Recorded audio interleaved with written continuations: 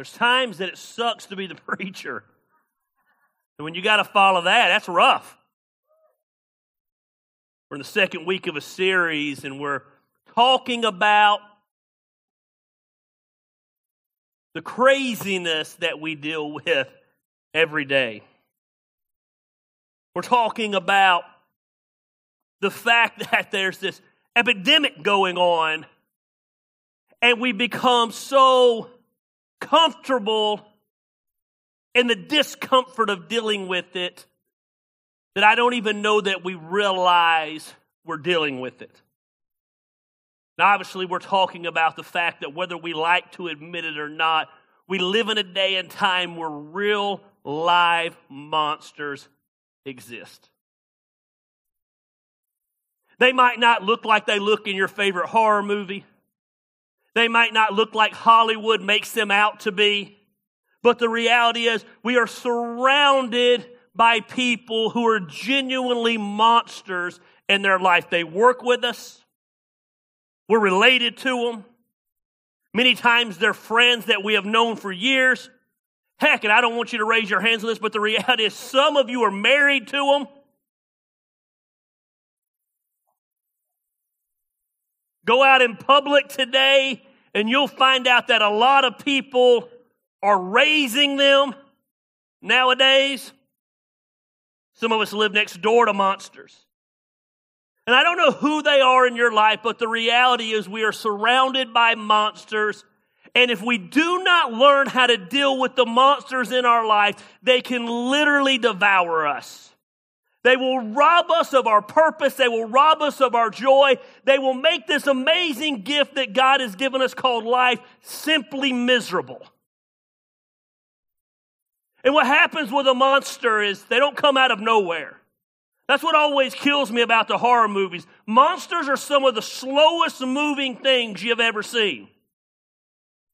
There's nothing fast about Jason. He's never run a day in his life. But monsters are persistent. They'll wear you down. They'll exhaust you. And when you're at your weakest, that's when they will attack and they will destroy you if we don't learn how to deal with the monsters in our life. Last week we talked about the fact that there's going to be critical monsters in our life, and we talked about how we deal with those critical monsters. Next week we're going to talk about manipulative monsters. You know those people that just come along and they just have that weird way of manipulating you into doing what they want you to do, even when you don't want to do it? They guilt you. They gaslight you. Then we're going to talk about the gossiping monsters, and I know we don't have any of those here at Action Church.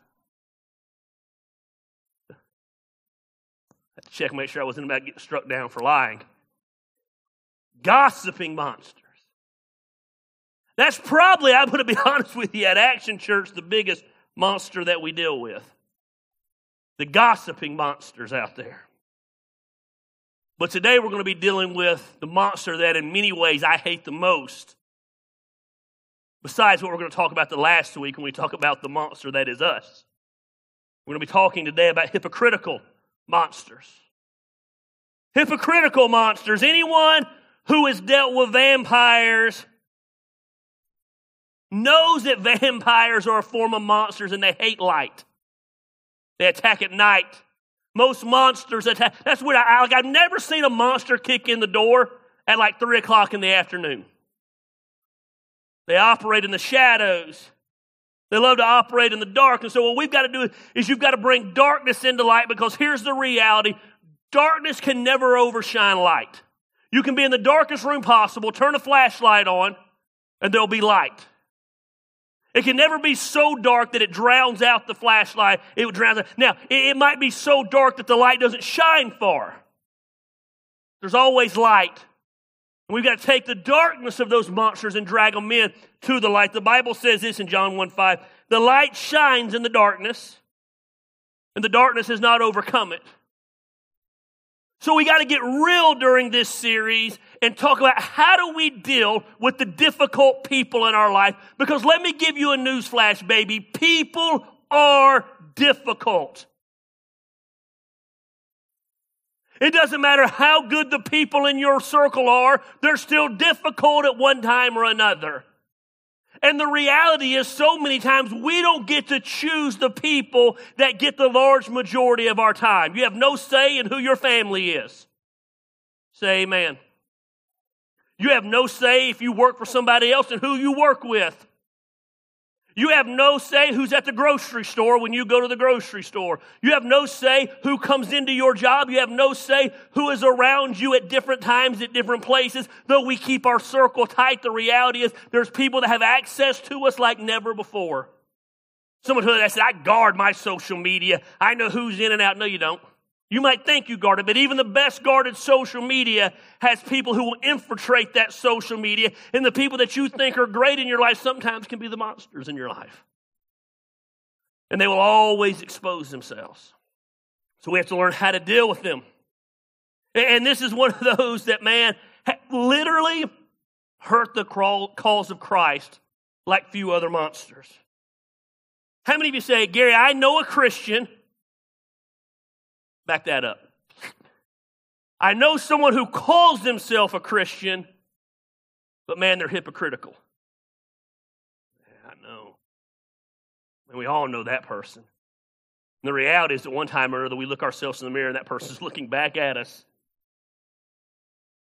How many of you, no, I'm not going to ask that. I'll ask you, but don't raise your hand. How many of you are sitting next to that person today? The number one criticism that I hear from non-Christians about Christians is they'll often say, Christians, they're just a bunch of hypocrites. They're all just a bunch of hypocrites. I had an event Friday night and I was talking to a guy, and I've talked to this guy often, and he knows I'm a pastor, and he was asking some questions about the church, and I finally said, man, you ought to just come check it out one Sunday morning.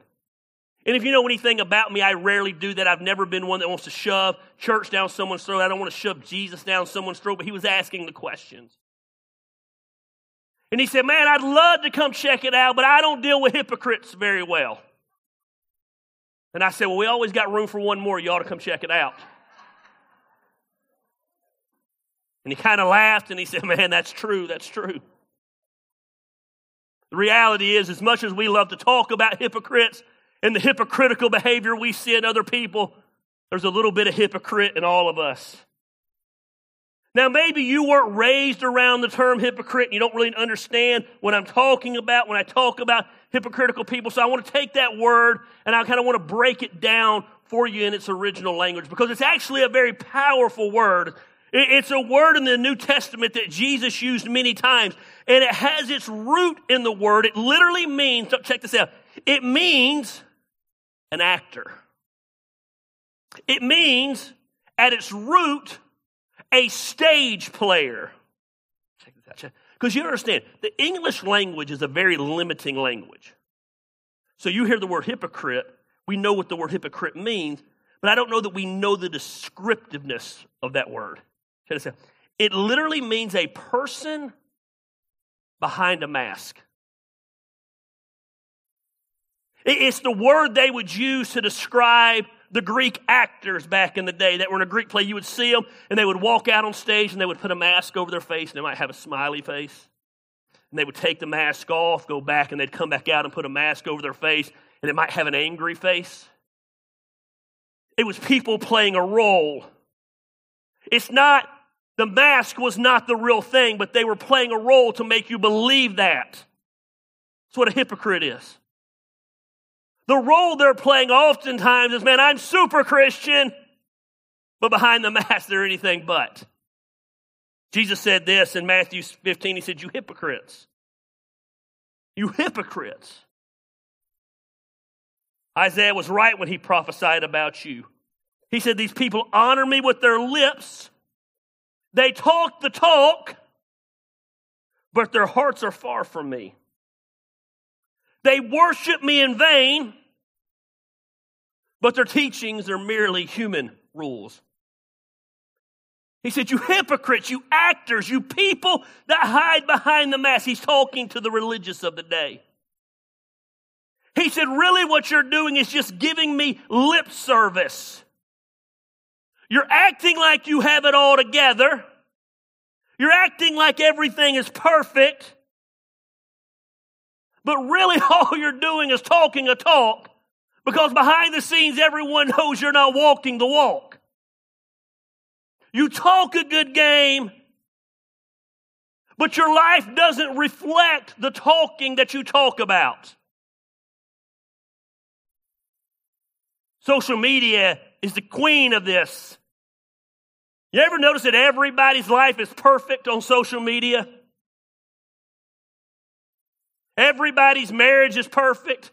Their job is great. Their finances are great. Man, they post the best parts of their life. And then not only in our status updates, but in our pictures, man, we're hypocrites. Got the upward shot, looks skinny. Don't lie, you know what I'm talking about. I had someone at football practice come up to me recently at Luke's football practice. They started talking to me. I'm talking to the lady. She's talking back to me. And it's obvious she knows things about my life. She's asking about things I've got going on and this. It's things I've posted on social media. And so I'm thinking to myself, I've never seen this lady in my life. Who is she? So I got to get the conversation around to somehow figure out what her name is. So somebody walks up in the middle of our conversation. So I do the introduction where I don't know either one of them's names. Hey, have you guys met? They share the names. I made a mental note of the name. Got on Facebook, typed in the name. Profile pops up. And I'm like, oh, that was that lady? I had no idea that was that lady from the picture she posted compared to what she looked like in real life. I'm not even trying to be funny. I know we say all the time. I literally, if you would have given me 100 guesses who she was, I would have never guessed it was that lady. Living that fake life, that hypocritical life, that life where we want people to see one side of us even though our actions don't dictate that.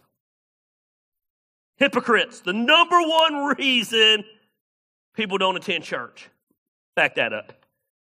The number one excuse people give for not going to church. Because hypocrites don't stop you from going to the bar. Hypocrites don't stop you from going to work. Hypocrites don't stop you from being part of what interests you.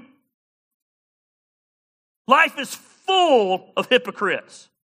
People who say one thing and do another. We've got to learn how to deal with those monsters. Because the reality is fake people will literally suck the life out of you.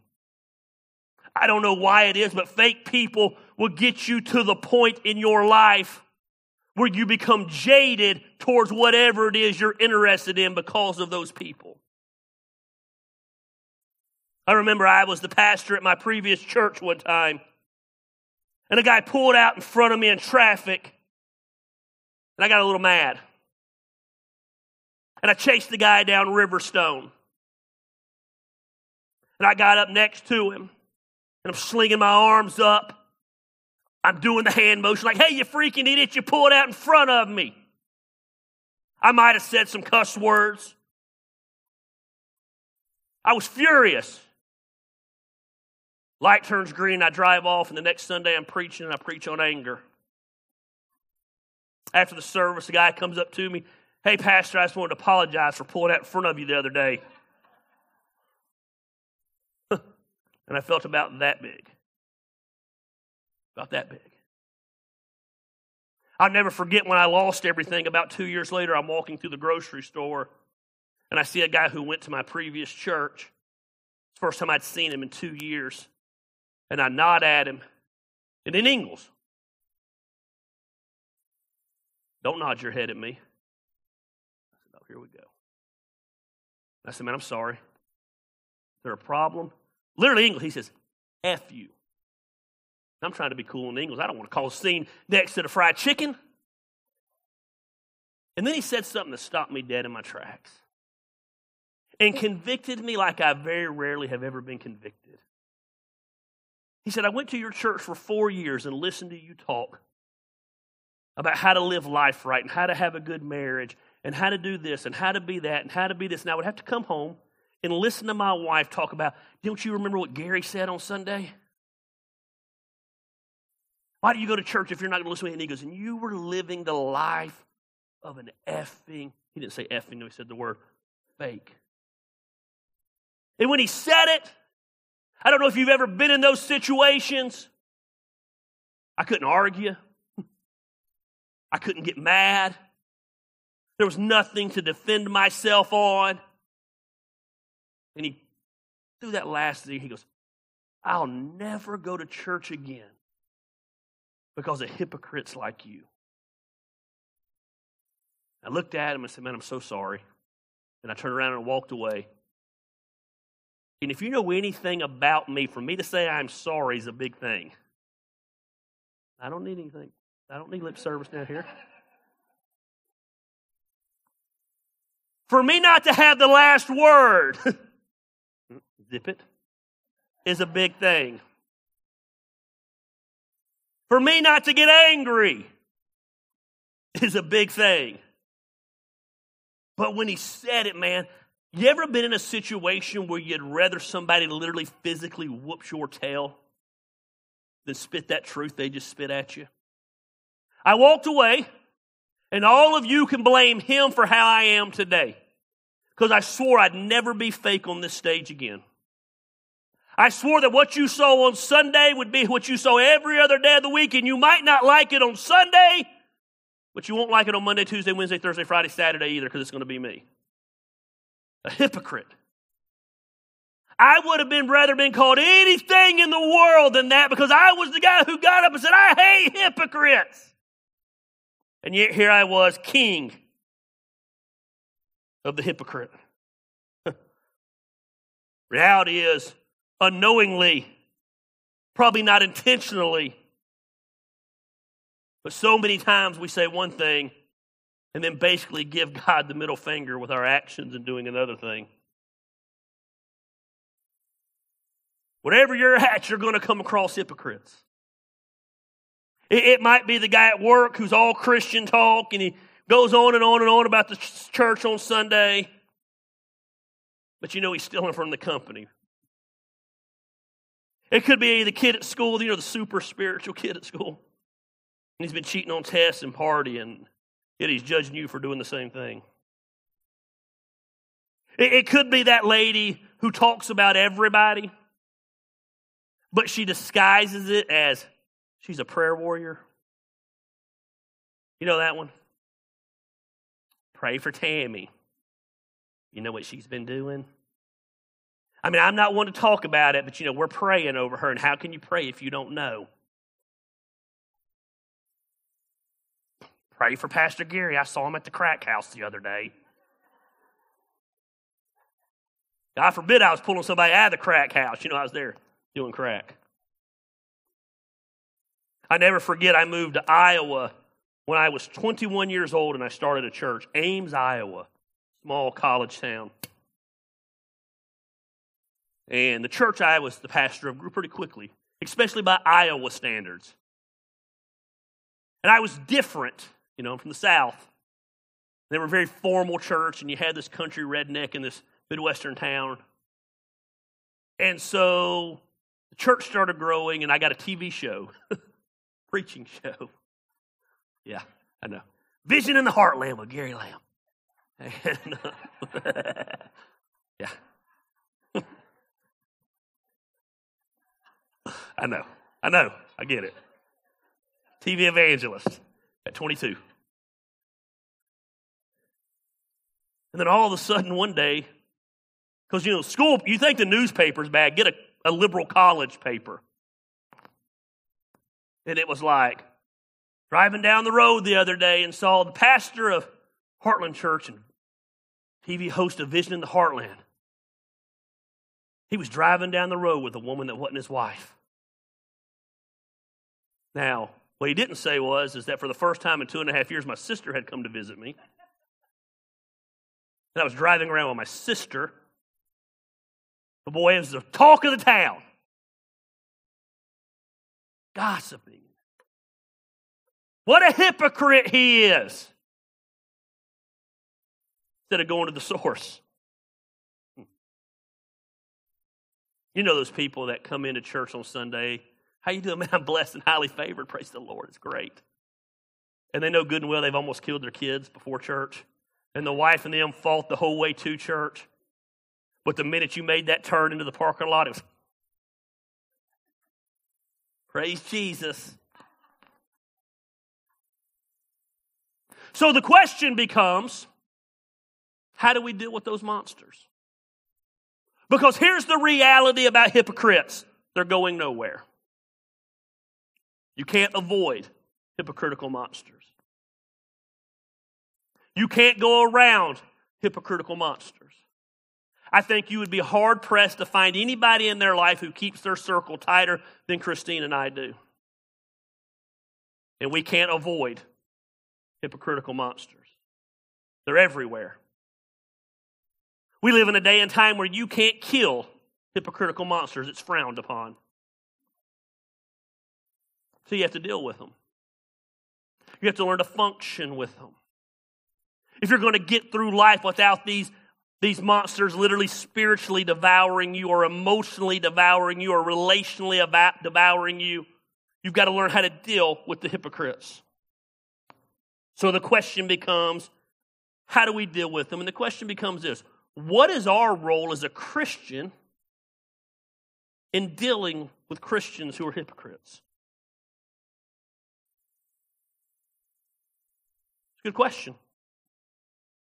And the question becomes not only how do we deal with them, the question becomes, do we have a role in dealing with them? Is it our business when we see brothers and sisters in Christ going down the wrong path and being hypocrites? Is it our circus? Is it our monkeys? How do we get involved, and should we get involved in these people's lives? And like anything, man, there's two extremes that the church takes.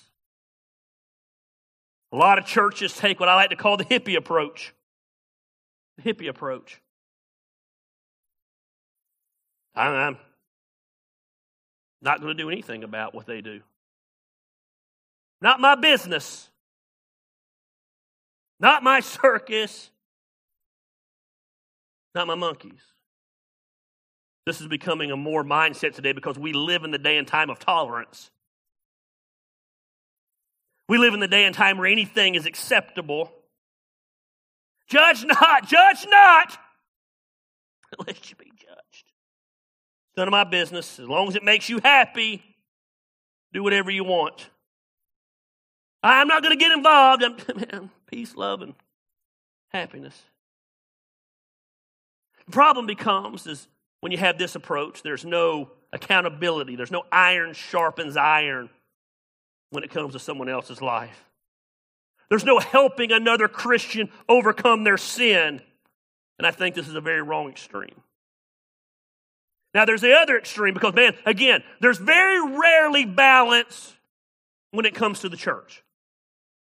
Just being honest. The church is the king of extreme. One extreme or the other. So if we don't have the hippie approach, what we tend to have is what I like to call the hitman approach. The hitman approach. Hyper-confrontational. Inwardly judgmental. Confront everything and anything, no matter how small it is. But here's the key to this one. Confront them and do it without any love. Hippie approach is all love and no confrontation. The hitman approach is all confrontation and no love. I see this all over Facebook. The hitman approach. I'm going to come in and I'm going to blast you for your lifestyle. I'm going to blast you for your choices. And I'm going to feel better about myself because I bullied you with the truth, even though I didn't make you aware that what you're doing was wrong in a loving way. I brought about no change because of my approach. I've had to learn this over the years. It's not what I say. Maybe I even had to learn this lesson last night as my wife and I were in the basement, and she was telling me these things loudly, where the neighbors could hear, where the dogs were cowering, because maybe I was being very hitman approach. I was wanting to confront somebody that I had no business confronting, though I felt justified in confronting. And even if I had a reason to confront, I sure as hell wasn't going to do it with love. This is our approach sometimes. Breathing down someone else's throat and telling them what they're doing is right and wrong. So what we need to understand is the hippie approach is not biblical.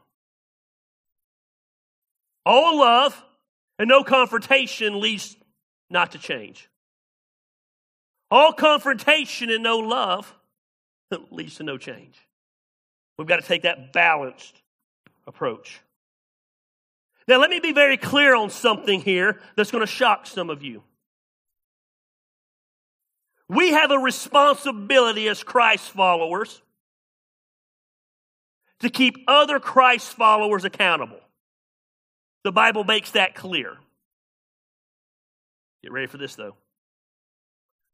As Christ followers, if you're dealing with non-Christians, you have no right to confront them about their actions. The Bible never gives us permission to do that. Matter of fact, I always find it funny when we go to non-Christians and we lecture them about not living their life as Christians. They're non-Christians. Why would they live their life in a way that honors Christ when they have no relationship with Christ? They're not held to the same standard. When it comes to the non-Christian, our goal should be this: to win them to Jesus by whatever means necessary. To love them, to be there for them, to make sure that they get into a place where they can have that experience where they meet Christ. Once they meet Christ, we then have a responsibility. It's an amazing concept that you hear very little about in church anymore. We have a responsibility to disciple them. The Bible says they were saved, they were added to the church, and they devoted themselves to the teaching of God in Acts chapter 2. The problem is we want to confront non-Christians for not living like Christians. That would be like a Muslim confronting me for not living like a Muslim. I'm not going to live like a Muslim. I'm not a Muslim. I'm not going to live my life like a Buddhist. I'm not a Buddhist. But we do have a responsibility when it's Christian to Christian. The Bible is full of examples where a Christian brother will confront another Christian brother lovingly and with truth and bring them back to God. We live in a day and time where people love to talk about brotherhood. It's why motorcycle clubs are so popular. The illusion of brotherhood. It's why fraternities are so popular. The illusion of brotherhood. It's why these secret groups that everybody have are so popular. It's why clubs are so popular. The illusion of brotherhood, the connection of brotherhood. But there's no brotherhood there. But when you're united around the blood of Christ and what Christ has done for you, we become brothers and we become sisters. You might not like it, but we become a family. We become the body of Christ. We are one. Some of you are the hands. Some of you are the feet. Some of you are the ears. Some of you are the mouth. We're going to get to that in a couple of weeks, the gossip. Some of you are the ears, the neck, the head, the hair. Some of you are that. We got a lot of those around here. We're one. And the right hand can't function like it should without the left hand. We have a responsibility to help each other grow. We have a responsibility to say the last 10% that needs to be said. You say, what's the last 10%? Here's what it says. Studies show that we say 90% of what needs to be said. To our spouse, to our kids, to our friends.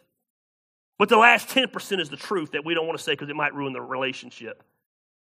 We're scared to say the last 10%, and therefore no one gets better. You operate scared. You operate afraid. You're scared to speak truth. And let me make this very clear to you. Sometimes truth is painful. My wife and I went through a period of time in our marriage where we kept things from each other. Not huge things, small things. Stupid things that we just thought would get the other one mad. Like, hey, I went and bought a new truck today. Didn't tell you. Surprise! You know, little things. Until they led to big things. And then we decided about 2 years ago that we didn't care if it made the other person mad. That if a 30-minute fight ensued because of it, speaking the truth to each other was worth it.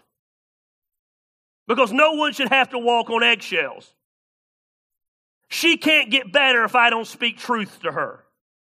I can't get better if she doesn't speak truth to me. It's not always easy. Sometimes it's painful. Growth is painful. That's why they call it growing pains. If you're in a relationship where you can't speak truth to the other person, you're probably in the wrong relationship. And if you're in a relationship where your partner can't speak truth to you, you ought to evaluate your life and realize why you're so insecure that you can't handle the truth from the other person. One amen on that. You know why? Because it hurts. The problem with so many people is they don't listen to understand. They listen to respond. If the person you're with loves you and you love them, they wouldn't be saying stuff to you just to hurt you. They'd be saying stuff to you to help you, but you're too damn prideful and egotistical to hit it. And you know how I know this? Because, man, I am Gary Lamb, and I was the king of this. And still can be. I'm better at it. But it takes me a while.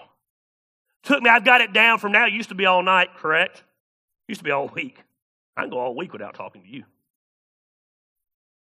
Then I got it down to where it was about a night. Last night I realized in about 10 minutes. 10 minutes of her screaming, throwing things, pulling out a gun. No, I'm just kidding. Just kidding. When the gun, I was like, hey, I'm done. I'm good. I believe that. It took about 10 minutes. The goal is to get down to maybe receiving it immediately. It's the goal. We all have goals. No one's perfect. I'm not Jesus. But we have a responsibility to confront. You see it in the Old Testament. In the Old Testament, God would raise up prophets. The prophets would speak on behalf of God, and they would say, here's what we see and here's what we don't see. Here's what you need to change. In the New Testament, though, it's everywhere too. In Galatians 2, you can read about Paul. Paul wrote a lot of the New Testament. In Galatians 2, Paul confronts Peter. Peter was the right-hand man of Jesus. But Paul saw Peter doing things that was wrong. He was being a hypocrite. He would eat with the uncircumcised until those that were circumcised would come along, and then he'd have nothing to do with the uncircumcised because he was worried about what the circumcised would think of him. He was a hypocrite. I'm glad y'all find that so immature. Go back and study out the Bible. That was the way they spread a difference between the people. So Paul confronts Peter. So two of the big shots confront each other. We'd be afraid to do that nowadays. Well, they might get mad at me. They might get their feelings hurt. You think Paul gave a rip if Peter got his feelings hurt? Paul looked at Peter and realized Peter was hurting the cause of Christ and knew he had a responsibility to speak truth into his life. Matthew chapter 6, you can watch Jesus 3 times call out hypocrisy. He said, when you pray, don't pray to be heard. Don't pray with all your fancy words to impress people. That's hypocrisy. He said, when you give, don't give where everyone knows you're giving. That's hypocrisy.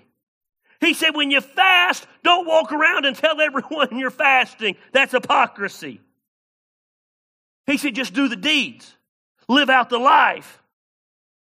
Over and over and over, we see that we have a responsibility to confront our brothers and our sisters in Christ. Here's the problem with so many, and I am going to say us, you. I'm not here today to be your friend. There's times I like to laugh and cut up and be your friend. There's times I'm supposed to speak truth to you.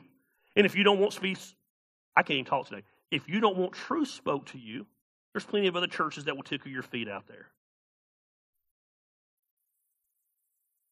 We have a responsibility as brothers and sisters to call each other out when we see one doing wrong. Here's what the Bible says in Matthew. If your brother or sister sins, go and point out their fault. Just between the two of you. If they listen to you, you have won them over. I don't understand the Bible. It's so complicated. It doesn't get any simpler than that. You just don't like this part of the Bible. And you know what I learned a long time ago? One of the reasons we don't call out other people is so we don't want them calling out us. If I stay out of their business, they'll stay out of mine. No growth comes from that. Growth comes from being in such a strong relationship that I can say, man, I love you. But you're screwing up here, here, and here. Man, I care about you so much. I'm not coming to you out of anger. I'm not coming to you out of frustration. I'm not coming to you to make you feel guilty. I'm not coming at you to make you feel bad. I'm coming at you because I want you to live the life God created you for. I want you to discover His purpose and live your best life here on earth. I have often wondered how my life would be different. Make no mistake about it, I love my life and I don't want my life to be different.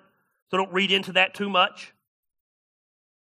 But when I imploded at 33 years old, for 5 years, I had a group of people around me. And I often have wondered what would happen if any of those people at any time in their life would have pulled me off to the side and said, hey, enough is enough. You say you wouldn't have listened. Maybe, you're probably right. I don't know. That's the problem, we'll never know. But by no confrontation happening, it allowed the ego and the pride and the arrogance to grow and grow and grow and grow. And eventually your sin will grow to the point that you implode. We have a responsibility. We're brothers and we're sisters. We're a family. Not my business. No. The minute you accepted Christ, you got into the family of God. It became your business. It's your business to confront me. I've had people confront me here. On more than one occasion, Doug Knight has called me. I said, hey, I want to clarify some things. What do you want to clarify? Well, I heard this, and this. Okay? Well, let me explain this, and this. Thank you, you confronted me. On more than one occasion, I've said it for years, have I not? Tom Hunt has called me. Heard some things. What have you heard, Tom? Well, I heard this, and this. Yes, some of that's true, Tom. Some of that's not true. Yeah, Tom, that's true, and I probably didn't handle that situation right. Thank you for calling me. No problem. But then I've had people who went to this church forever who leave the church mad. I hear down the road why they're mad, and I'm thinking, well, why did they never come to me about that? Well, it wasn't our business. No, it was your business.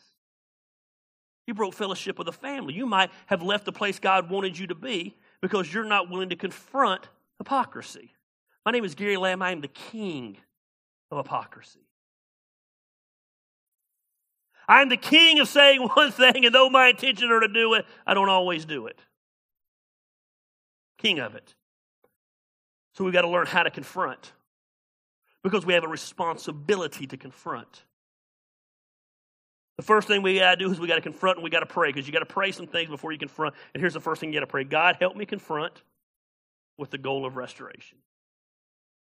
This is vital. Galatians 6:1 says, brothers and sisters, if someone's caught in a sin, you who live by the Spirit should restore that person gently. Let me make this very clear. The reason we confront is not to scold. The reason we confront is not to put ourselves on a pedestal that we're better than them. The reason we confront is not to make them feel bad. The reason we confront is not because they even hurt us. We confront to restore. The problem with so many of us is we confront people, we don't care about restoring. Don't miss this. We simply care about being right. The goal in confronting is restoration. Your goal is to come to them in such a way, in such a gentle way, in such a loving way, that you bring them back to Christ.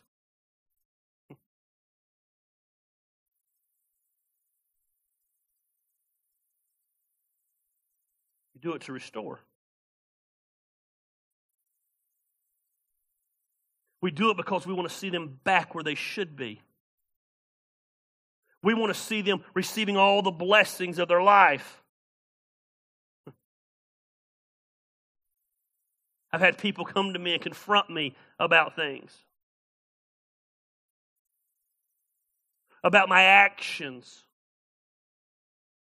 And when they come to me with the goal of restoring, I can always tell the difference from that and when they have the goal of being right. When they want to be right, my pride swells up and I want to be right. When they come to me to restore me, I don't know, it's just different. You can feel it in your soul and you want to pray about it. When someone comes to me and they see the errors in my way and they know the errors in my way are going to lead to a path of destruction, why would I fight against that? They only want what's best for me. There's a right way to confront and a wrong way to confront. There's a helpful way to confront and there's a hurtful way to confront. We've got to confront with the goal of restoration. I have a good friend about a year ago was going to leave his wife for another woman. He called me. I can always tell when they call me because I always have questions. And it's always a friend. Hey, I got a friend who's thinking about leaving his wife. Man, when you fell apart, how'd that affect your kids? I said, well, are you the friend? How'd you know? Because I'm stupid. Now, I love this guy's wife.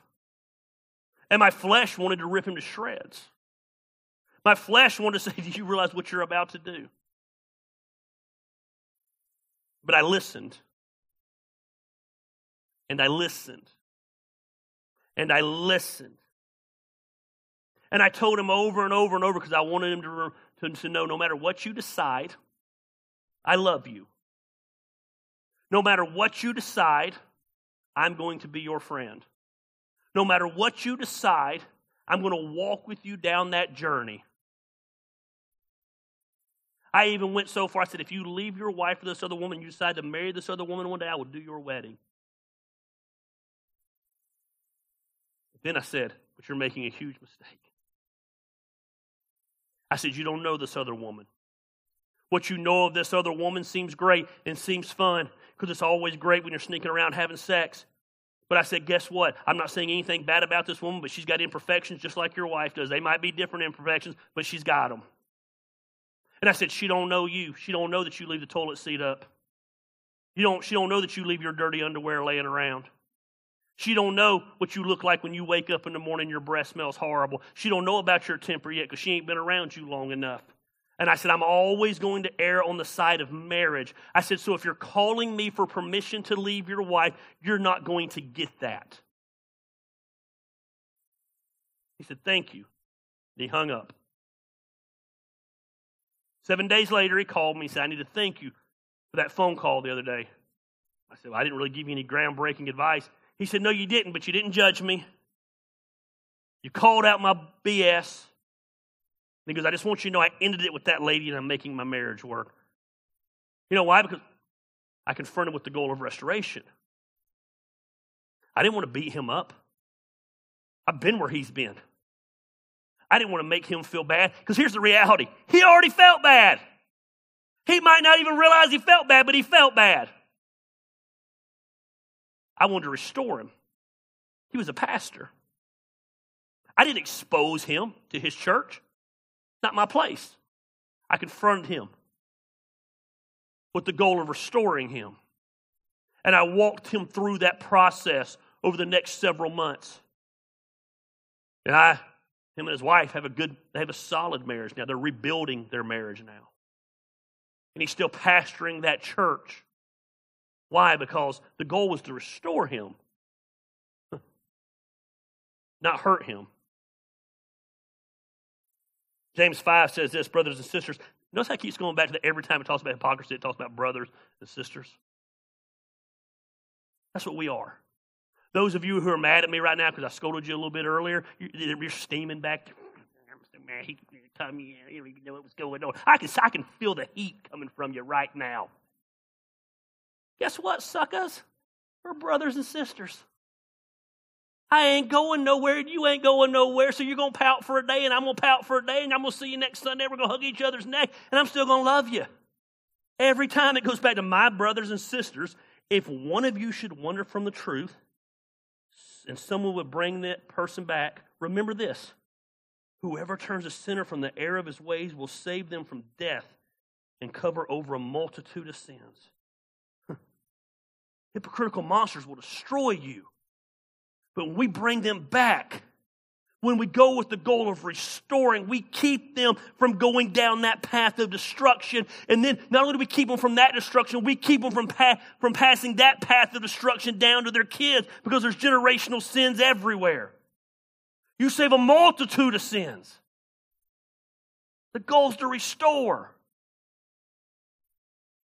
Always. We've always been the church, for whatever reason. Well, I know why. But we've always been the church that, and you don't even know it half the time, that pastors will walk in the back door.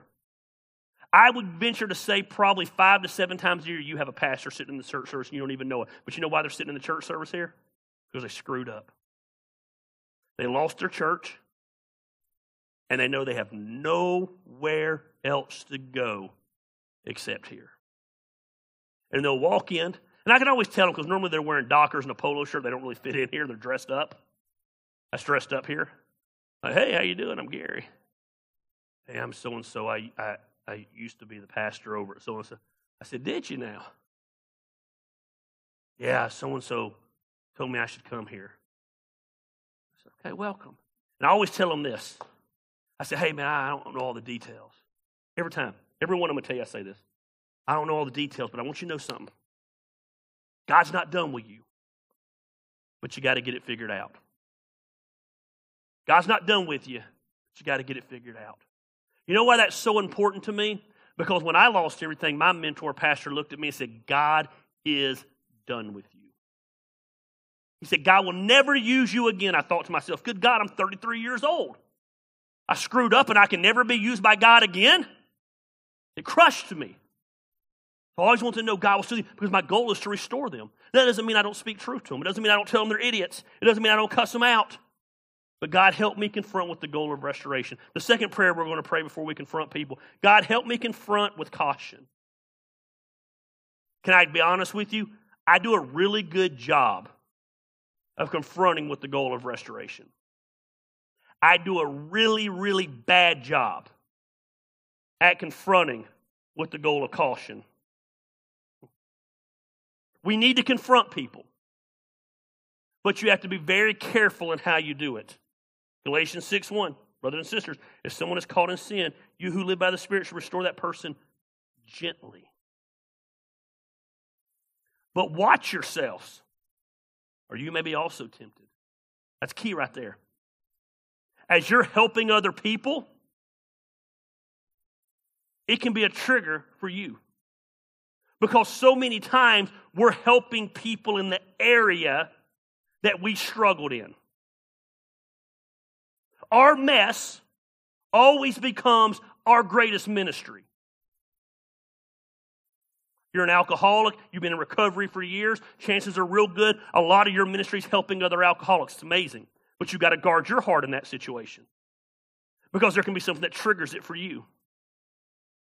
So we've got to be careful. We've got to approach with caution how we do that. Because in our approach to them, it can trigger this. Look what it says, 1 Corinthians 10. So it says, so if you think you're standing firm, be careful that you don't fall. See, when we go to confront, we need to make sure our walk is solid. We need to make sure that we have accountability in our life as we're confronting. Because as we're confronting, our mess becomes our ministry. Our ministry can go right back to being our mess. Don't miss that. You're vulnerable when you're confronting them. And I think here's why you're vulnerable. Because you're vulnerable to the sin of pride. You're confronting them in an area that you have victory over. And because you have victory over it, you can be prideful. You feel like you're right, and when you feel like you're right, the flesh can take over sometimes. When you're confronting someone else, suddenly you're in the role of the godly one. You're telling them what's wrong. And if you're careful, your confronting can become prideful to you, and pride comes before a fall. I can be very prideful in my confronting. Last night, what led to the discussion was I wanted to confront someone. Christine did not think it was the time or place for me to confront them. I got arrogant. That's what I do. That's what I do. He's not going to listen to you. I said, he'll listen to me. I tried to confront him. I said, he didn't listen to you. He didn't listen to you because you're a woman. That did not go over good. But I was right because she was trying to confront a man, a boy. I said, he'll listen to me. Here's the deal. She didn't have a problem that I wanted to confront him. She had a problem with the timing of me wanting to confront him. When she told me it wasn't the right time, guess what happened? My pride swells up. I had this tendency to say, I'm Gary freaking Lamb. I know you find that shocking because I seem so humble. And I'm going to confront him. I became prideful. I looked at her and I said, I can confront him. That's exactly what I said, did not?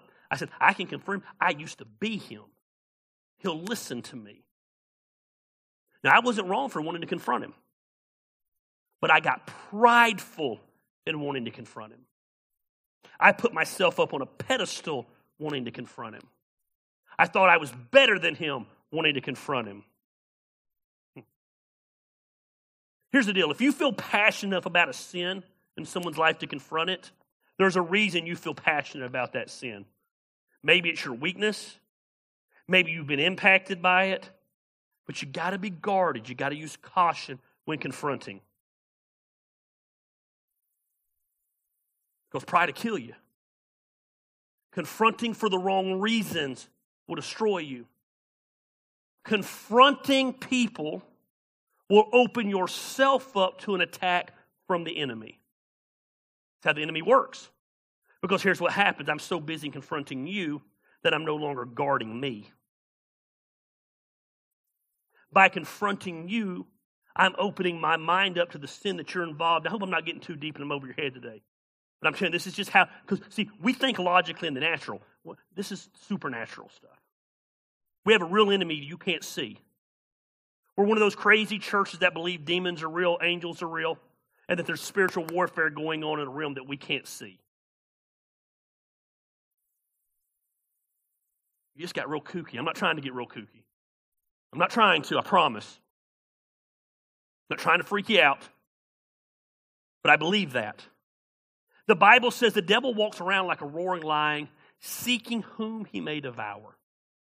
They say a lion will walk around and stalk its prey for days, waiting for even though the lion's the baddest dude in town and could front at any second, he waits till the enemy is at its weakest and it attacks. That's what the devil does.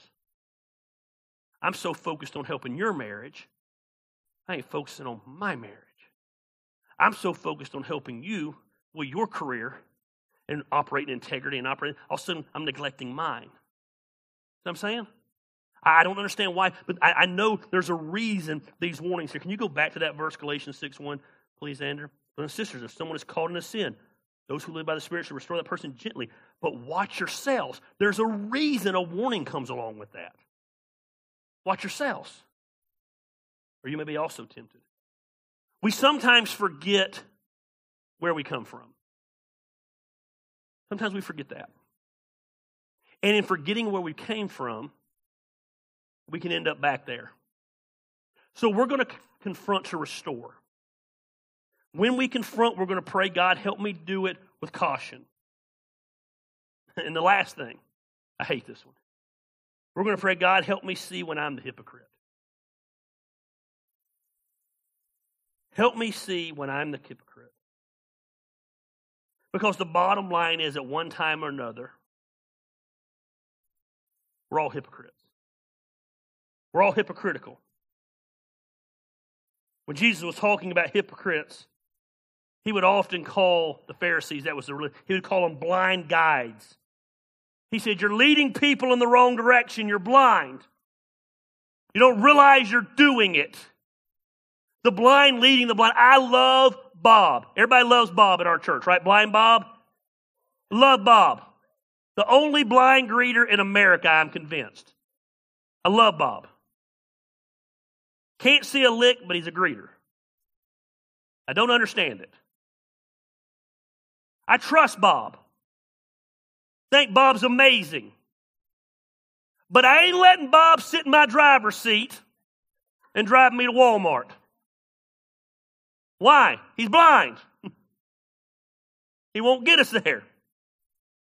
Problem is, Bob probably thinks he can get us there. Told Bob one time, I can't believe I'm fixing to rat him out like this. Told Bob one time, I said, Bob, it was my wife. I said, man, you got a good-looking woman standing next to you. Too bad you can't see her. Bob said, I got 20/20 vision in my hands. I mean, Bob's a player. But I ain't letting blind Bob drive me anywhere. I'm not letting Bob guide me out to my car. I'll guide Bob out to his car. Because he don't know which direction to go. That's what these religious leaders were doing. They were being hypocritical. They were Pharisees. Yet they're trying to lead other people. No wonder they were going off course. I think there's no better example in this in the Old Testament than the story of King David. King David was supposed to be at war, fighting, because that's what kings do. But instead of being at war, he was at home, where he wasn't supposed to be. The path to going the wrong direction is always being where you're not supposed to be. One day he's up on the roof, he looks over to the other rooftop, sees a woman over there bathing naked, says, I got to have that woman. He's the king, he gets what he wants. He takes the woman. He gets the woman pregnant. The problem is that woman's husband was one of his soldiers, and he was out fighting. So David, to cover his own sin, brings the soldier home. Says, hey man, you've been such a good dude. Go lay with your wife. The good dude was so low, he wouldn't even go in the house. He stood outside the door and slept all night. He said, I can't do this when my people are out fighting. Ain't that crazy? The soldier knew he was supposed to be fighting, but the king didn't. So David sends him back with a letter stamped, so he can't see the letter. It says, give this to the guard, the head of the army. And it said, put him on the front line. He wanted him on the front line where he could die, because David was trying to cover his sin. So then later on, God sends a prophet to him, a brother to him. Don't miss this. Nathan comes to him. Now check this out. And David says, King, I want to tell you a little story. Sit back. Relax. Once upon a time, there was two men. He said one of the men was massively rich. And he had this great herd of lambs. The other man was dirt poor, and he had one lamb. He said, but he loved that lamb. And he treasured that lamb. And he took care of that lamb. And one day the rich man had company come over, and he had to feed the company. And instead of going out and slaughtering one of his thousands of lambs that he had, he went and took the poor guy's one lamb. and he slaughtered it, and he killed it. And he took what wasn't his, even though he could have had anything else. And David becomes enraged. Where is this man? Look what the Bible says in 2 Samuel. The Bible says, David burned with anger against the man. He said to Nathan, as surely as the Lord lives, this man who did this deserves to die. It's hard words. He must pay for that lamb 4 times over because he did such a thing and had no pity. He's furious. And Nathan the prophet comes and just slams him, boy. He comes back, and then Nathan said to David, you are the man. You could have had any woman in this kingdom you wanted, but you took another man's wife and then killed him in the process. He said, you're the hypocrite. David's furious over this man, but he's doing the same thing. David's judging this man and not realizing he's the hypocrite himself. You're the offender. And we need to evaluate our lives and make sure we're not the ones being hypocritical. Before you step to somebody else about the areas in the life they need to improve, we got to pray to God to make sure we're doing self-examination on us. Quit going around and picking, the Bible says, the little speck out of someone else's eye when you're walking around with a 2x4 in your eye. You hypocrite. I don't go to church because of all the hypocrites. You'd fit right in. You're a hypocrite. We're all hypocritical at times. We've got to examine our lives in that. I think one of the best things we could do as Christians is stop being the Christian police over every little thing that doesn't matter. Stop criticizing, confronting without love. Instead say, God, is there hypocrisy in me? I promise you, if you begin to pray that about your own life, God will reveal things to you. And as you get your things in line, then you'll be able to confront someone else. There's areas in my life that I'm very good at confronting people about. I can do it with love and patience and temperance. Why? Because I've been there. I know those wounds. I know those scars.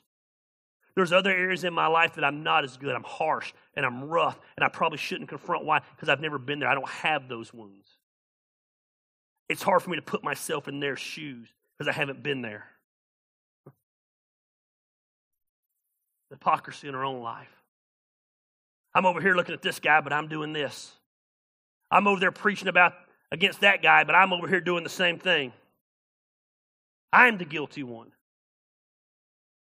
We need to pray that God helps us to confront, to restore. God helps us to confront with caution where we protect ourselves. And then the Bible says every man must give an account of himself. It's time. I know this is shocking in the system we live in or the world that we live in where no one wants to take personal responsibility. But sometimes you need to own your actions. The reason you're in a mess, probably, real good chance, is because of you. You keep doing the same things, expecting a different result. That's the definition of insanity. I don't know why every relationship goes sideways. Well, if every relationship goes sideways, you're the common denominator. Don't understand why there's always drama in my life. There's drama in every area of your life. You're the common denominator. Evaluate. You know what I've learned? I don't tend to notice my neighbor's yard as much when I'm working on my own yard. I don't tend to notice everyone else's shortcomings when I'm focused on my own shortcomings. I don't tend to notice other couples. I'm like, I don't know how they could be married, how she could be with him. When I'm focused on being like, I don't know how Christine could be married to me. My circus, my monkeys, keep me pretty busy. But you'd rather be in everyone else's business instead of tending to your own garden. You know why? Because you're a hypocrite and a gossip. But I'll cover that next week. Let's pray.